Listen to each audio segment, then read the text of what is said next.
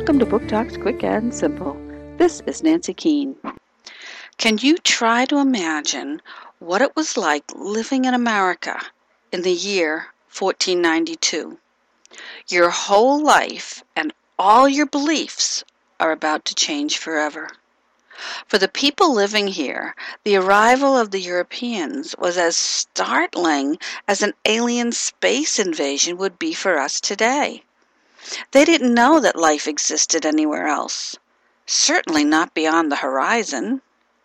After the arrival of the Europeans, the natives suffered from disease, malnourishment, and abuse, and lost as much as 90% of their population. But there was no turning back. The age of exploration had begun, and this age brought about a whole new world where different cultures were connected all over the globe. The World Made New, Why the Age of Exploration Happened and How It Changed the World by Marc Aronson, National Geographic, 2007.